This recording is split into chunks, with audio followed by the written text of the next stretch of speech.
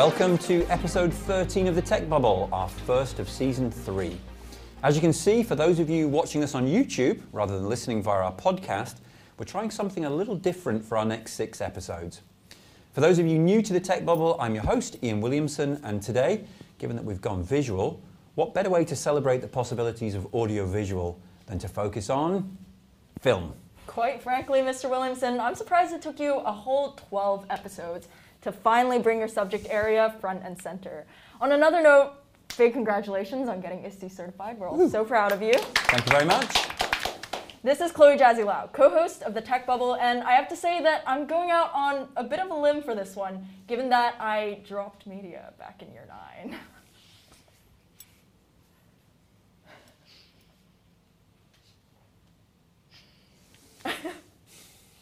3 years later, and I've nearly forgiven you, Chloe. That's after your contribution to the DLC. And that reminds me, we are of course not just talking about film today, but rather the cross-section between technology and film. And what a great guest list we have. First up, appearing on The Tech Bubble for the second time, it's Mrs. Curran, one of the school's most passionate advocates of technology. Mrs. Curran is a Google Level 1 and Level 2 certified educator and ISTE certified educator too. As her film, media, and TOK students will attest, she has introduced countless apps into her lessons and had an article published in the Times Educational Supplement during lockdown, which reminded all of us that EdTech helps support our teaching and learning objectives. She's also provided some great animation classes in school as part of our extracurricular program, and Mr. Williamson here reliably informs me that she is the best editor in the school. Not surprising, really, given her background in television. Mrs. Curran, welcome back to the show. We're so glad to have you back. I'm very happy to be here. Looking forward to it. Thank you. And Larissa, you're not the only Curran on the show today, because we have Mr. Curran, aka John. John is not a stranger to South Island School, having completed many Film Pro activities as part of Mad Week. John is a professional cinematographer with many years of experience working in film and TV, from BAFTA-winning interactive dramas to studio directing and examining lighting for stills and videos. John has just completed his doctorate in this area. Well done, John. Thanks very much. And I'd also like to say he is very much part of the film and media family here in our department, helping to advise us on the purchase of new equipment, whilst also having provided a lot of training to both the students and the staff alike. And that includes the entire ESF, by the way. John's appreciation of aesthetics extends way beyond the camera itself, as he also provides the colour grading each year for Film Pro, which has provided some memorable visual looks to the films produced. But ultimately, like me when I'm directing those very same films, we kind of just do what Mrs. Curran tells us to do in the end, really for fear of our lives. John, what do you think? Oh yeah, absolutely, yeah. Welcome to the show, John. Thanks very much. I'm really looking forward to it. Speaking of a sensational visual look, our next guest has produced some of the most popular films in Hong Kong, especially for SIS students. In recent years, she has worked with her partner, James Ha, another member of our SIS alumni community. Alison Thomas set up Scene 852, which has become something of a production house for SIS film and media graduates. This was after Alison graduated as an IB student from our school back in the class of 2011 and went on to study film at Bournemouth University in the UK. So some of the major clients that Scene 852 has worked with include the Hong Kong Jockey Club, Adidas, AIA, HKU, and a lot more that I'm sure Alison could or may not get into. Welcome to the Tech Bubble, Alison. We're so glad to have you here. Thank you for having me. I'm very happy to be here. And our final guest today is one of our current IB film students and is about to start year 13. Nicholas Tam from 13C2 is one of our most prolific young filmmakers, having no less than 3 of the 4 Making a Difference nominations in the recent SIS Film Awards for 2021. Given the preponderance of cinematographers in the room, Nicholas will feel he is in good company, given that he also scooped the Best Cinematographer Award, which coincidentally, Alison also won back in 2010. Nicholas, great to have you on the show. Thanks for having me here today. It's like amazing to be sitting here with everybody here, but I do feel a little underqualified. Well, wow, what a great guest list. There are so many potential places to begin and talk about film as a medium just because it's such a broad field, but perhaps a good starting point is to consider the filmmaking culture here in Hong Kong. For young budding filmmakers at school, how feasible is it to make a career in the industry itself? I'd love to hear from you, John, and then Allison. What have been your experiences and most memorable tidbits from working in the city? I think, before we started interviewing, we were talking about this, and I think that what for me was interesting when I first came to Hong Kong was I was expecting Hong Kong to be really massively technically advanced, and when I first turned up at CNN to do some work with them, they handed me a camera that still had videotape in, and I was really quite surprised. I was kind of like, oh, okay, I haven't used tape for a couple of years now in the UK. This is kind of a bit weird. And then there was a shift in the crews were generally a little bit smaller. Yeah. So there was almost like a little bit of a downsizing.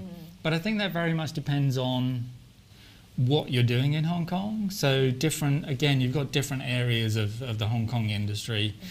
So there are larger, obviously there's feature production still, and on those you do have larger crews. But on a lot of the production in Hong Kong, the crew size is actually quite small, and the turnaround time is very quick as well. So you tend to go from initial contact to completion very quickly, which is whereas in the UK you generally have a bit more time, especially on the post end. So you'd have more time to actually edit and grade potentially. So that was interesting. I mean, we were talking. Because I have the same experience as well. As soon as I came to Hong Kong, everything is faster. So the expectation to finish a project is faster. And I don't know if it's because Hong Kong's such a trendy place where, there's a new trend, so we have to have the video out on time. And like John said, everything. The crews are smaller, but I don't know if it's got something to do with the space in Hong Kong, because you can't really fit a 20-people crew in a small space, and all the sort of lighting equipments, you have to go a bit smaller, or else the whole room would be overexposed. But in terms of working in Hong Kong, I do think that you need to put on a lot of different hats on. So even though mainly I'm a director, but I do need to switch roles quite often. Due to smaller production sizes. So it's good that you get the whole spectrum of the, different roles like editing, cinematography, producer, director. You kind of switch roles more often in Hong Kong. Yeah, I mean, I'm finding that. So it's for me, it's quite interesting because when in the UK, I was working initially with what were considered to be small teams in the UK. Yeah. And but I'd still have, every time I went out, that I would be doing camera and lighting, but I would always have a sound engineer. Yeah, exactly. And the number of times I've had a sound engineer on Hong Kong projects, I think I can probably count on one hand, maybe. Because it's really the expectation for the camera to do sound on so many projects is just part of the role now. Definitely. It's you just kind of, okay, you're going to turn up, and if you say, can I have a sound engineer? I mean, it's also the same person. What? Yeah. What's a sound engineer? Because I have realized that a lot of camera trainees that have what they call a sifu or a master they follow, they're also learning about, they take out the sound equipment as well. And I think in the UK you wouldn't see the cameraman ever touching the sound equipment. So it's more, the roles are more focused. But I guess it's in a way a good thing in Hong Kong because everyone just knows a bit of everything. Yeah. So maybe in terms of someone like me who like to direct, it's quite good to know the whole spectrum of filmmaking. And I do think, the film course that I've been to on SIS have also taught you to go try everything. And so did my university course. So quite lucky with that. It's quite interesting you say that. I mean, I'm sure Nicholas can talk more about this, but the new course, since the specification changed, one of the tasks is a portfolio-based one, which means that the students now have to be assessed in 3 different roles across, the duration of the course. Yeah. So the days of being able to specialise as a cinematographer only or an editor only, which sometimes students are able to do, they're well since gone. How have you found that, Nicholas, being able to work across 2 or 3 different roles? Has that been beneficial for you? I really feel like it was beneficial for me because usually in back in year 9 or year 10 or during GCSEs even, I would be mostly focused on only one like role in film productions. So I really didn't actually explore the aspects of kind of filmmaking even in school, because I was always just chose what was comfortable for me. And with IB, with the film portfolio, I really did get to kind of develop my kind of character as a filmmaker in a more holistic way, because I was kind of forced to be a scriptwriter or a director, and I had to experiment with it and do some research on the role before.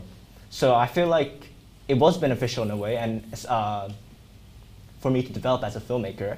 And especially now, I feel like filmmaking seems to be it's a lot more accessible to everybody now. So I feel like it's good to have like a wide skill set, so then you can kind of make your own films even with kind of the technology that's available to you now. It's so much cheaper as well. When I first arrived here in 2004, I mean, the film studies department was based in C11, and we had absolutely no editing equipment at all. There wasn't even a computer in the room at that point. So what you were talking about, John, in terms of editing via tape, essentially. Yeah. I mean, I think there were maybe 2 old, video recorders stuck on top of each other with the old wheel, with the linear editing process. And that's changed so dramatically and so quickly. I just wanted to ask, I mean, any of you can jump in on this one, but the locations in Hong Kong are just fantastic, aren't they? I mean, I think it's one of the things that I've loved the most about living here. Being out on set. I mean, you made a film recently, Alison, with Scene 852, where you were jumping into it was futuristic, and we actually played it, the film, with Nicholas's film class. Yeah, I mean, you use so many different locations there. Yeah, I mean, like that film, we kind of planned it around 5 years ago, or 6, 7 years ago, when I first came back to Hong Kong. Like, there's so many locations, there's so many possibilities, and that's how that film started. And it does give you the benefit of like creating crazy sort of story worlds, because you look around the corner, it's like high-tech looking, and then just around the corner there's a really old street that could be the 80s, maybe. So it does give you a lot more story possibilities and settings, and you could like cheaply film it, basically. How have you found those location changes, John, from the UK? Being able to, that richness that you get in a tiny space is one of the most amazing things about producing in Hong Kong. It's the ability to, visually change what it is you're doing by turning around, as you say, looking down the next street, and you're suddenly looking at a completely different space. That's definitely one of the best things about it. And also being able to do that, being able to go city, new city, old city, beach, mountain, in the same day. It's an amazing, and I think it's one of the few places that you can really do that. It's kind of, again, in the UK, I was based in London, mountains, mountains, no, city, yes. Beaches, no. Mountains, no. It's got, you couldn't do. Actually having that wealth of possibilities is one of the most amazing things about shooting in Hong Kong, and it lets you bring different things to projects that you wouldn't be able to do in other places, I think, which is a creative catalyst, isn't it? Let's be honest. Yeah. Oh my God, absolutely. Yeah. And you're always seeing things. It's kind of I suppose that's as a cameraman, I always have a camera with me. I mean, everyone has a camera with them because everyone's got their phone with them all the time. But I always have a camera with me, and I'm always looking around and seeing different shapes and different images and light falling in different ways in old buildings and new buildings, or old buildings and new buildings right next to each other, which is one of the things I love. Actually, It's like on a filming day, you could really just fit in like 4 settings if you're crazy enough to. Absolutely. From location to location. Yeah. What's the most settings you've had in one shooting day in Hong Kong? Just quite curious. Now that's probably a ridiculous number actually.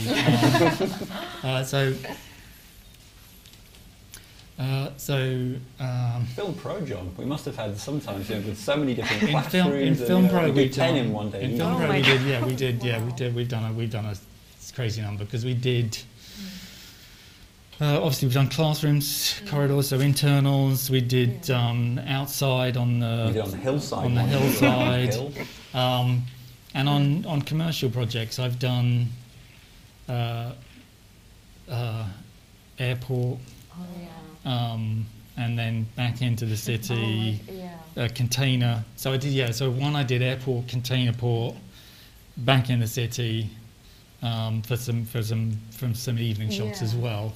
So you kind of get this. So obviously then you're spending a lot of time driving. Exactly. So that kind of is the thing. It means that you arrive somewhere, you set up.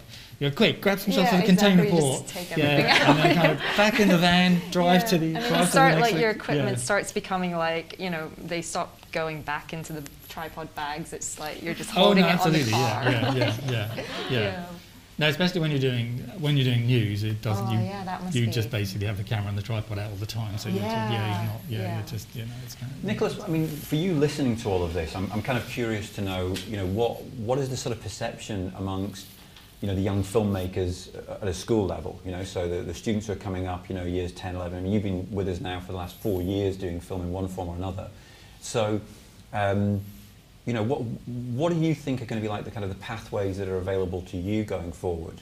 How do you see your future panning out? I'm not just talking about, I'm not saying that's a pressure, by the way, to go into the film industry, but I'm asking more generally in terms of what the kind of discussions go on with regards to students in school as to making this feasible and having the kind of career that John and Alison are talking about? Well, I feel like one of the most talked about options, of course, is university, right? You go abroad and study film and media in university. But I feel like that sometimes isn't as feasible for some people because I feel like studying abroad is already a kind of high risk and high gain option for or path for a lot of people. And I feel like a lot of people that I talk to feel like film and media or like if you study it, you're kind of entering an ultra competitive industry, and a lot of people feel like that financially it might not be worth it for them. So apart from university, I feel like just getting that work experience in Hong Kong or making kind of experiments and side projects on your own might be a better way to enter the film industry than university for a lot of people. So get your name. Yeah. Can I add on to that? Getting experience is absolutely invaluable. But the other thing, actually doing media at school and having that idea of media, whether you then go to university or whether you go and then get some experience, what I would say now is that they're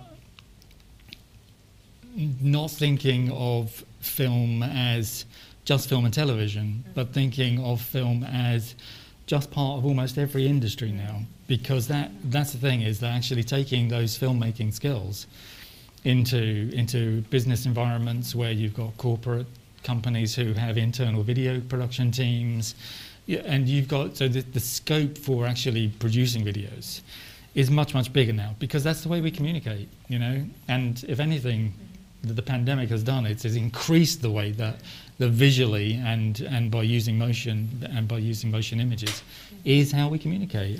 So having those skills is kind of going to be more sought after as just an integrated part of, I think, almost any role. So and so again, if you go to university and you get better at those skills, then you're potentially more slatable going into a range of industries, not just film and television, which I think is something that sometimes people forget, that actually it's a base set of skills that you can use, and it teaches things like obviously teamwork, which you must have found when you were doing your courses. I also found that when I went to university, we had the access to all the equipment and all the crews for free, right? Like not for free, but like when you're doing projects, you could whenever you have a project, you could just go to the studio and rent it, like without the money you'd have to spend when you're out working. Because one of the biggest difference between being a student and when you're actually working is you need to start paying people, and you got to start paying for crew. So university was a good way to have like your crew available whenever you want. As long as you speak to them. If they're free, they'll do it for free, and everyone's learning, and it's a place where you can make mistakes and make some really bad films and be okay with it, But then obviously I don't think university has to be the path, because I do know people who didn't study film who ended up doing film. So my partner James didn't study film, but he went straight into the field, learned it very quickly. I think as long as you have a reliable team that would let you come in, make a few mistakes, as long as you're willing to go for it, then it's more about the attitude on set. Right. Yeah. So increasingly we're seeing university courses become more interdisciplinary. So as John mentioned, having film integrated across the board. There are courses like modern culture and media, which is pretty big in US universities, which are naturally already more integrated across discipline. And I think this just helps people that don't even set out to become filmmakers see these fields and see these, see history, sociology through the lens of film, and I think that brings a lot of new perspectives and cross-cultural collaboration and cross-disciplinary collaboration across the film space. So have you guys had experience with kind of looking at other disciplines at university? And of course, Nicholas, I know you're also considering geography and urban planning. So how do you guys look at that kind of integration across disciplines with film? Nicholas, do you want to go ahead? Well, I feel like, especially now, that the information is now kind of moving away from text, and now it's moving to more kind of visual or audio-based mediums. I think generally it's just a faster way to communicate between people, and it's more interesting than just reading. So I feel like in almost any kind of industry or subject, or kind of whether it's academics or a business, information is kind of being spread through film or media in general in a more kind of visual and audio-based way. So yeah, I feel like film is it's just becoming more of an essential kind of skill in almost anything you do now. Yeah, very much so. It is just part of.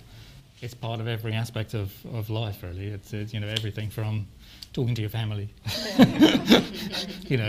wherever they are, and obviously, and again, the pandemic has accelerated that by a massive degree, because everybody has been stuck in their own locations, and the travel has stopped. So you've got this massive increase in being able to talk to people. So that's changed the way that we work, and also working from home, obviously. So for lots of businesses, lots of people had to suddenly transition to communicating using video, and it's not going out and hiring a film crew to make something, but it's everybody has suddenly realised that actually, if you have your laptop on the desk under your nose, it doesn't look great. And so the number of people who have laptops on piles of books, so that the camera is actually at a good angle, and these kind of basic things. But they're the things that you learn about visual communication, about filmic presentation on courses, and then you learn, whether the course is at school or whether the course is at university. And again, as whether it's part of, or whether it's a filmic component in another program, which is something that's important. I mean, when we were developing the television production degrees in the UK, it was at a time when the industry in the UK was moving to smaller production teams. So we were narrowing production teams, and people were beginning to multitask at that point, but it was still very much a separate industry. And but then as we went along, we had more communication with other programs, and so by the time I'd left the UK, which was over a decade now ago, we were even at that point we were having communication with other programs who wanted to integrate some of the things that we were doing in their programs. So, you know, I mean, that's just accelerated. Yeah, for sure. So. Yeah, Ms. Curran, I'm interested to hear your perspective. I'm sure you've advised a lot of students coming out of your film classes and going into film courses or interdisciplinary courses, whatever they choose to go into. Do you feel like film courses now are sort of shifting away from the technical aspect and going into the more cultural and social aspect? And essentially what I'm interested in is, how do you feel like film courses have shifted with the advent of technology? Do you feel like the teaching mediums and the type of kind of instructions and the way they teach film and think about film has fundamentally changed as a result of technology at university? I think most universities have been pretty good at keeping up with technology because that's how they attract students, actually. I mean, you know, if you go around to universities to visit them, they, you know, part of their selling point is the facilities that they can offer. There's always been theoretical courses, you know, and actually that's where, you know, film studies started. And so the practical courses, the courses more designed to, you know, sort of train students or help students develop the skills needed to perhaps build a career in film, media or television, actually started in the old polytechnics in the UK. I think it's a bit different in America because in certain parts of America, so Los Angeles and New York in particular, where there's always been a demand for people with those skills. And I think, again, you know, it's different here in Hong Kong. I think that one of the most important things I say to my students, though, is you're not looking at a university with a big name. If you want to go to a university that is actually going to help you build a career, you need to be looking at what are their alumni doing? What connections with industry do they have? Because there's a lot of factors, you know, obviously if you're going to create your own company, that's something different. But if you, you know, if you're going to go in, you know, working for other people as a freelancer or whatever, yeah, you've got to be good at what you do and you've got to be, you know, fun to work with and all of this kind of stuff. But if you don't know the right people, you're never going to hear about the jobs. And then I think, as has been said by a couple of people, is that, you know, communicating through a visual medium is not about knowing how to use a camera. It's about knowing how to tell a story. And so it's good to hear, you know, yes, you can make your mistakes. You can work out, you know, what works, what doesn't work, where can I push the boundaries, where, you know, what is sacred kind of thing. And also just meeting like-minded people, you know, which is inspiring, you know, and that gives you the motivation. And I think a lot of people also find out that they don't want to do it. You know, but and that's perfectly valid. Because of those soft skills, you know, problem solving, teamwork, communication, they are so valuable, and that's what everyone, creativity, you know, that's what people are lacking and everybody's looking for. So, so I still think university is the most viable option, actually, not because you're going to have a degree at the end of it, but you're going to have connections that you didn't have before. And you're going to have had the space to grow and to develop in a way that you wouldn't. I think I said earlier, I said one of the things that's a bit different in different parts of the world. In the UK, there's a very strong apprenticeship system.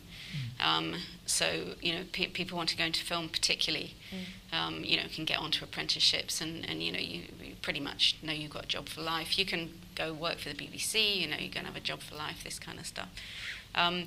And I think here, if students that want to stay in Hong Kong, it depends quite a bit on your language skills. You know, if you don't speak Cantonese, you're not going to get any kind of trainee position at all. So, you know, I think that's viable if, you know, if you've got that, or if you've already got contacts, you know, if you already know someone who, you know, has a company and you can go work for them or do work experience for them, that kind of thing. You were talking about that even before we started this morning, Alison. So one of the biggest challenges I have, I think, working in Hong Kong is I could speak Cantonese, but with less confidence because there are certain vocabularies where I'm like, oh, I forgot what that is. So that's one thing you really do need to consider is the language barrier. But if you don't speak Cantonese, it's still possible, but you really do need a support system of people who can immediately translate things for you or can speak confidently in Cantonese. So, for example, my partner James, he could read, write, and speak Cantonese very fluently. So a lot of the presentation things, he kind of overtakes it, and I sort of brief, what kind of things to talk about, and he just gets straight on it and charms people straight away. So, if you still want to work in Hong Kong, make sure you do have the support system for speaking Cantonese, because I have noticed that throughout the few years I've worked here, there has been more and more requirement for Cantonese.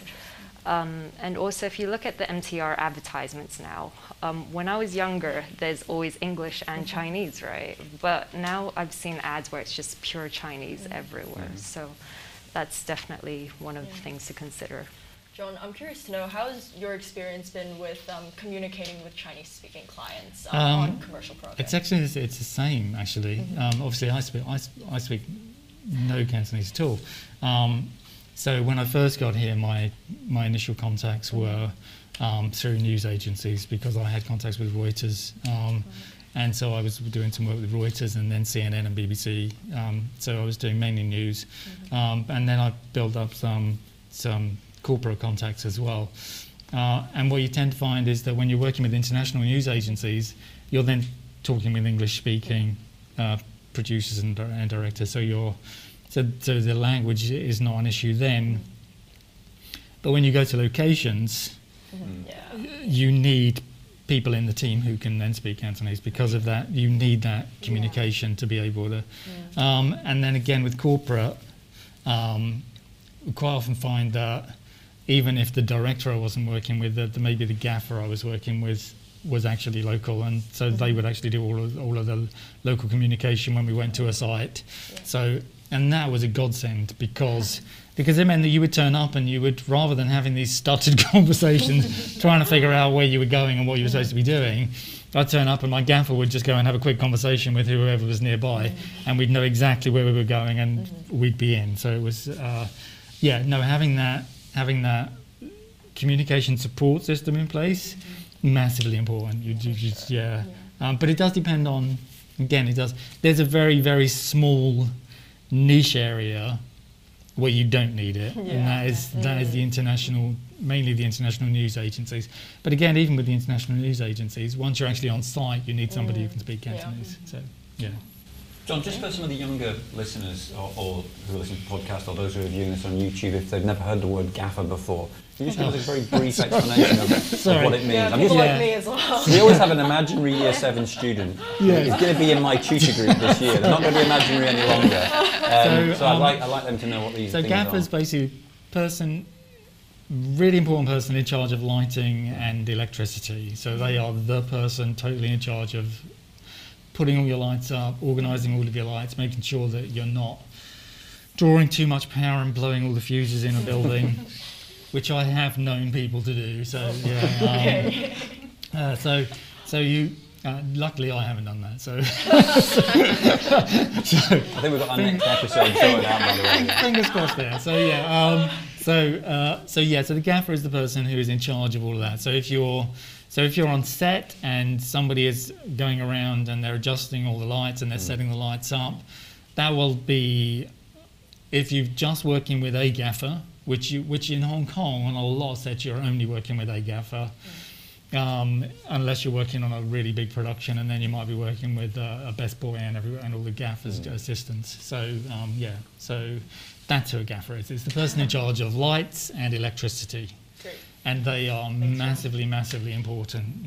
So, and it also means that in terms of, as a director of photography, which is the UK TV term for basically the cinematography and television. As a director of photography, it means that having a gaffer with you means that you can say, okay, this is what we need the lighting to do, and then physically I'm worried then about the camera, so I can get my assistant So I can talk to my camera assistant and get them to set the camera the way I want it to look, and I can get my gaffer to be putting the lights where they need to be to achieve the look on the people that are there. So that, and having that communication system and that team separation means that you can get things done effectively, and you can achieve looks and that you wouldn't be able to if you were just running around on your own. Although having said that, there's lots of interesting changes in technology that have changed things that you can and can't do with lighting now, which is a godsend. Yeah. But anyway, sorry, yeah. No, absolutely. I'll keep waffling. So That was very helpful. Thank you. That was a good segue, actually, For wasn't it, leaving Chloe? with me. Yeah. So anyway, I'm guessing that given our technical focus on the tech bubble, a lot of our listeners will expect us to talk about, the hardware, software. Don't worry, listeners, we'll get into that.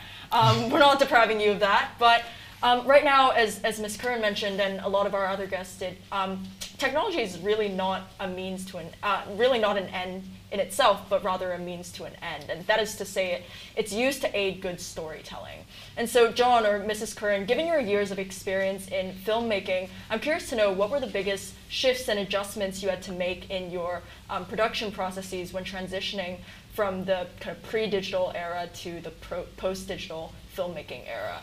Whether that's technology, working with crews, and how do you think that's influenced the way you storytell through films? For me as an editor, I started on those 2-3 machines that you had with videotape in editing in a linear way. And so I actually think that was great for my development because it forces you to think about what you're trying to say and to plan how you're going to use the material you have to convey that. You haven't got the luxury of being able to constantly go back and change things and tweak things and all of this kind of thing. And I think it also gave me a sort of rigor in my editing in that, I don't waste time. I know what's not going to work. I know how accurate things need to be. On those 2 and 3 machine editing suites, trying to get frame accuracy was just so annoying. And, when you've been editing for a while, you see every frame. So, it's kind of like, when and then you do it again, and then it slips the other way, or it goes. So that, when I'm not that old, so, I did fairly quickly move to, digital editing, non-linear editing. And of course, the beauty of that is just, I often think that editing's a bit like, I don't know, maybe driving a car or something like that, a Formula One sports car, something like that. Because, when you're working with that machine, you're crafting something and you're shaping it. And so to have something that's responsive in a way that a Formula One car would be responsive, right? And I think that's what the software that we have gives us. You have to know how to use it, of course. If you don't know how to use it, then it's just, yes, you're going to, be... I don't know if people drive with stick shift cars these days, but, you're going to be going, with your car and that kind of thing. But, I think that's the biggest thing. I do think, though, that the shifts in technology have also meant that people often think that editing is about changing how the image looks or doing something that looks fancy, something that draws attention to the editing. And I find that quite frustrating, actually, because that's not what editing is about. Really, if you can see the editing, there's times where you want people to see it, but, if you can't do the basics where, you're actually using the editing to tell a story and people are focusing on the story, not your editing, then you're not really an editor. You should go into visual effects or something like that instead. So I think it's a kind of a double-edged sword. I think, you've got that enormous control that you just, didn't have with the 2 and 3 machine. But at the same time, I think sometimes, I think maybe, good editors are perhaps a becoming rarer, perhaps. Like invisible editing, like when you don't notice the edit is the best editing.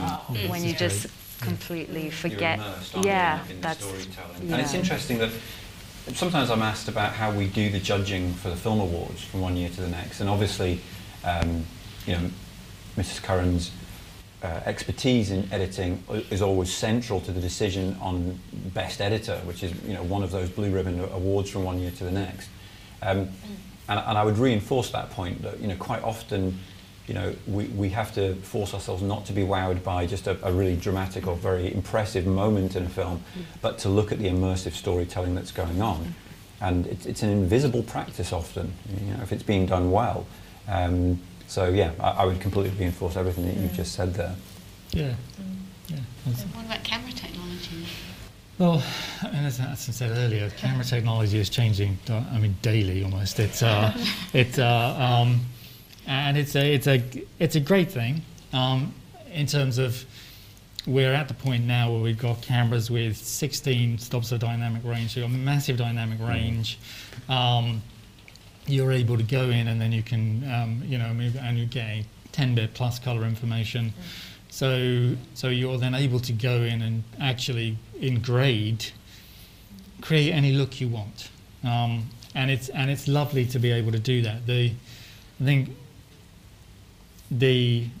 similarly to editing, in a way it's beneficial, and in a way it's actually harmful to your progression as a camera person, because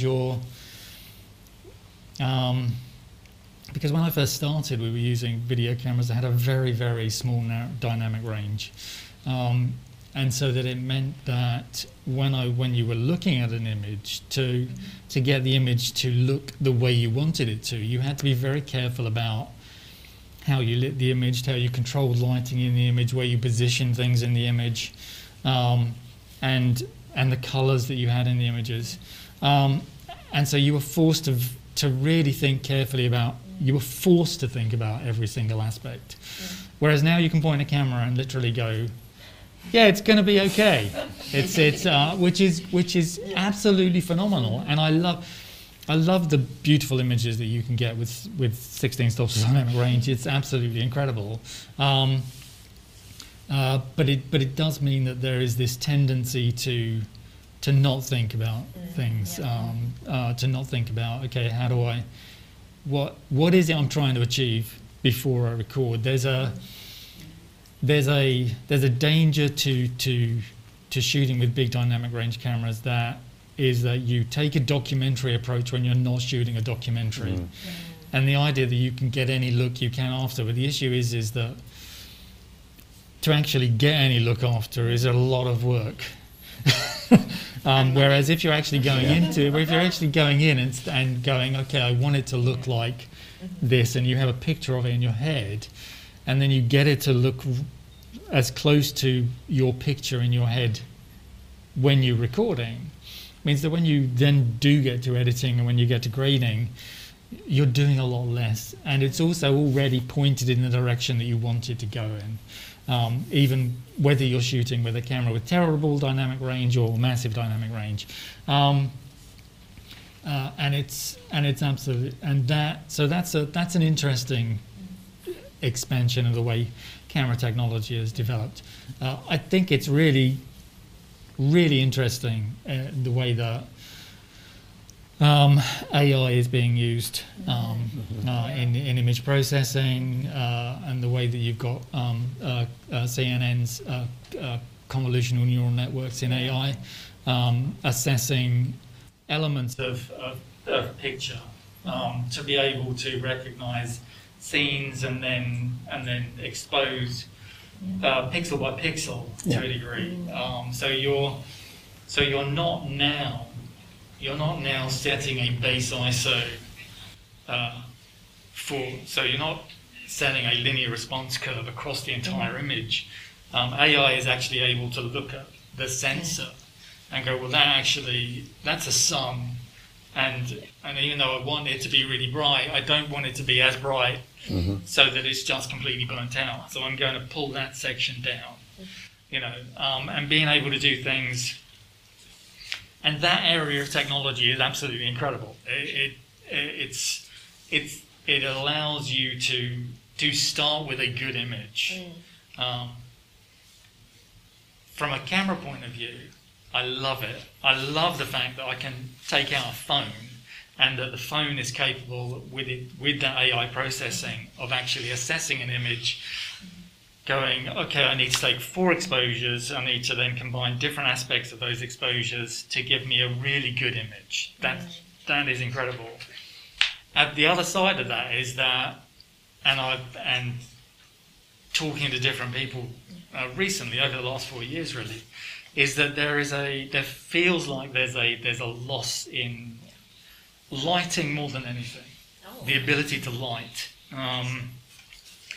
Because the cameras are so good at capturing, whether it's the camera on a phone or whether it's a camera with a big dynamic range, you can just point the camera and know you're going to get a usable image that you can do interesting things with in post.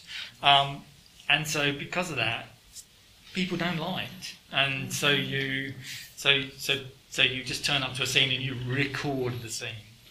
And I used to always say when I was teaching people that if you're not lighting, you're recording. You're not creating anymore. And I never meant that you had to use artificial lights, but it's if you're not controlling the light in a scene, you're stuck with whatever it's doing. And I think that skill set of actually lighting is something that we're potentially in danger of losing to a degree. And that's a real pity, because actually controlling the light is something, and especially with lighting technology has changed so much, especially with the advent of LEDs, which are massive in terms of their capabilities. And I go out, and often I'm shooting on my own, and now I can go out with one little case with my camera and all of my lights in. And I've got a lot of these little LEDs, and I've got a couple of slightly bigger ones, and I can shape the image the way I want it to be. When I started, the smallest thing you went out with was an estate car, and the entire rear of the estate car would be full of lighting equipment, because that's how big lighting equipment was, and you had to have it. Whereas now you can take out small LEDs, and you can dial in any color that you want, at any brightness that you want, and you can position one. So you have this incredible creative toolkit now, in terms of the way that camera technology is developed, in terms of the way that AI is being used, in terms of image processing, and then also in terms of actually the way that lighting technology has enabled your creativity and your color and lighting intensity toolkit. So we've seen that even on Film Pro, haven't we? Yeah. I mean, I think when I think back to the original lighting that you needed in particular productions, we were finishing films often on the Friday. We were shooting films over a week's period. So I think it's interesting that the current films that we've done over the last 2 or 3 years have been done so much more quickly, and we've been finishing them on the Thursday. And I think that's partly because it's not taking quite as long to get all of that lighting set up, probably because of the sensitivity of the cameras, etc. It's really interesting hearing the thoughts of both John and Larissa with regards to the sort of pre-era, before digital technology, and then their current work. For the two of you, I suppose, as growing up in this digital generation of filmmakers, what are the things that you're most excited about in terms of your own work? Well, I feel like Mr. Curran touched a lot about using AI to edit and use it to kind of help you with your cinematography. I feel like another really kind of exciting part is using is like VR technology as a filmmaking tool. I think Alison mentioned earlier about The Mandalorian, where they used a kind of virtual set. They used an LED set to kind of create their background and their setting. And using an engine where you can kind of just put down any assets and kind of modify your environment to fit your and kind of like just adapt to your scene is really exciting, and I'm really kind of looking forward to seeing how that would change as, you know, potentially I could be kind of in that field when everything kind of evolves and becomes more accessible to, you know, kind of everyone in the filmmaking industry. Is that your way of saying you want that in the budget for this year? just say it if you want. That'd be perfect. Yeah, I mean, like John's mentioned earlier, that camera technology just changes every single year, and in a way it's quite hard to keep up. So even if you look at the Academy Awards, there's like a section just for the science development in technology in camera and lighting and all that. So in a way, I sometimes do find it hard to catch up. But then I think as long as you know the basics of, the basics of, color balance, or, white balance and like, shutter speed, all that, you can always, go on to the next stage, or like, so yeah, I do get excited when there's like a new camera out or anything like that, but I usually find out on set from the camera people. They're like, oh, have you checked out this new light? And I'd be like, what's this new light? And then they'll talk about it. But because you know the basic film terms and all the technical aspects, that's when you understand, oh wow, this is a very powerful piece of equipment. So yeah, it is quite exciting how every week there's something new. Keeps you on your toes, for sure. Yeah, definitely. Yeah. Well, speaking of the influence of new technology, obviously you guys are filmmakers. Nicholas, you're starting to get into making your own films and actually publishing a lot of those. So I was wondering actually, what do you think is the influence of social media in being able to promote your work? So in season 1 and 2 of The Tech Bubble, we spoke a lot about the influence of social media. Obviously, as with all things, it has its qualms and its bads, but it's also a great platform for storytellers and filmmakers like yourself to use it to advocate for their work, to spread messages, but also just to connect with your audience on a more intimate level. So I was wondering, Allison, especially in your work through Scene 852, how has social media influenced the way you share your work and how you communicate that? I do think social media is a great platform for younger people in general, because it gives us an opportunity to put our work out there, where I think if 20 years ago, it'd be a lot harder for the younger generation to make a film and be like, hey, look at my work. So it gives young people an opportunity to show their skill set and how well they could, make something. And it also allows us to see so much and get influences about, different types of films or technology. But yeah, I do think it's a great platform for young people. For sure. And Nicholas, you have your own digital portfolio and Instagram account, so what has been your experience with them? Well, I mainly set those up to kind of promote my content and just share it, but I found that it's more of a tool for me to kind of network and find like opportunities to use film or like take photographs, right? I would never worked with like the Azaleas, which was a fashion show that premiered recently. I would never gotten in contact with them without having social media, without having friends that saw my content. And I also found that having social media was just with it being so accessible, it was always like a good way for me to kind of catalog my own experiences as well, and kind of like help share my own visual journey in a very, very accessible and convenient way to like a wider audience. And in general, I feel like social media and filmmaking is going to be very intertwined in general, because with film, you're always going to have an audience, and social media is just such a good way to share that with people, and you can get down to even like very kind of personal and in-depth levels with sharing on social media. Yeah, I think it's interesting, Nicholas, you mentioned the catalog, that you can kind of look back and see the progression of your work. Yeah. So you can have documentation from, 5 years ago, from when you first started off as a filmmaker, and then you have all that for the public eye to see, but you can also see, okay, this is how I've improved in these aspects. And then just, platform your growth and be able to see that progression. So I think that must be interesting, especially with this new technology coming in and seeing how your films have improved over time and your technique as well. I mean, like another point I'd like to add about social media is, I don't know if anyone realizes, but in Hong Kong there's all these channels where it's actually a group of people who works very similarly to a TV kind of way. Okay.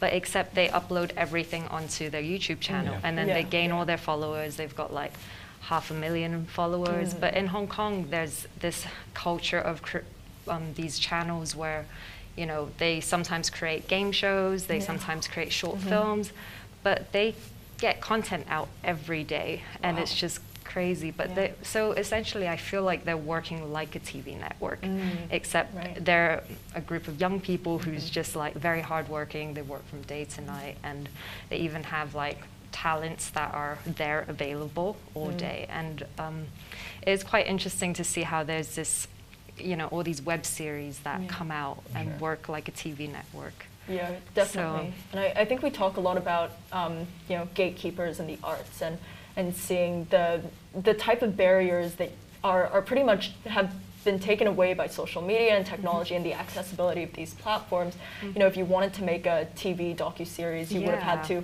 book out a production studio, hire a crew, but now you can come together with a group of friends and have a platform like YouTube. And so definitely, yeah, so like I think in like previously, if you want to do a series of something, you have to pitch it to, you know, a network or somebody.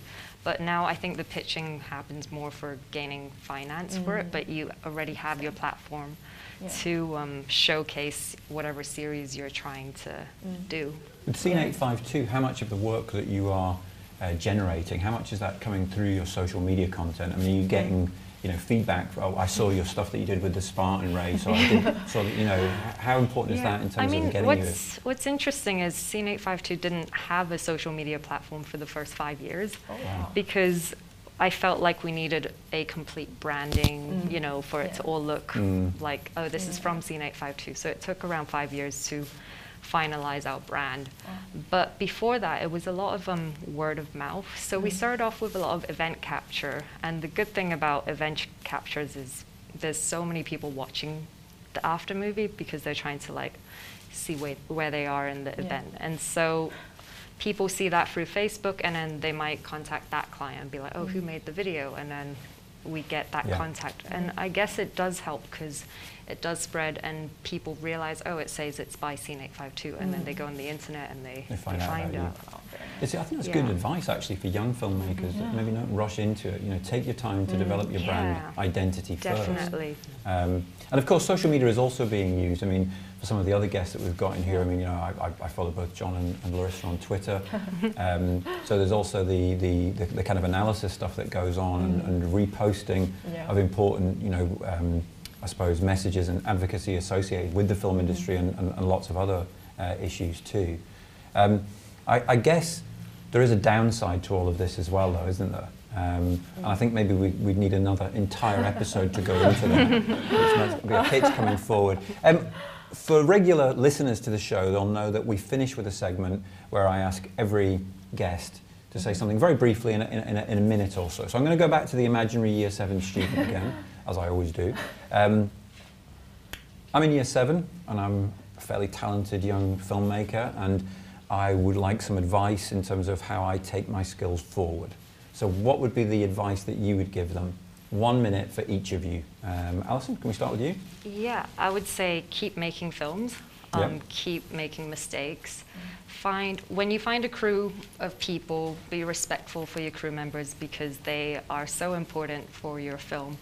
And just keep making films, because maybe it might not be your thing. You'll find out through actually physically being there.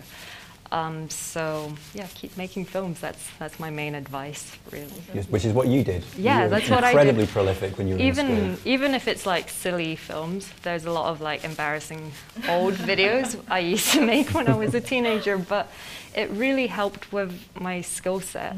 Yeah. Like I look back, and me and my old friend Laura, we'd like laugh about it. We'd be like, oh, there was a story. There was Laura Grant by any chance? Laura Grant, yeah. Another great filmmaker in her day as well. She's so clever. Yeah, great student. Yeah, but so yeah, we just look back and we find it so funny. But you could see that back then, even when you don't have the knowledge, you still had that slight story arc in those films, and you see yourself develop and, you know, get better, and yeah, just keep making films.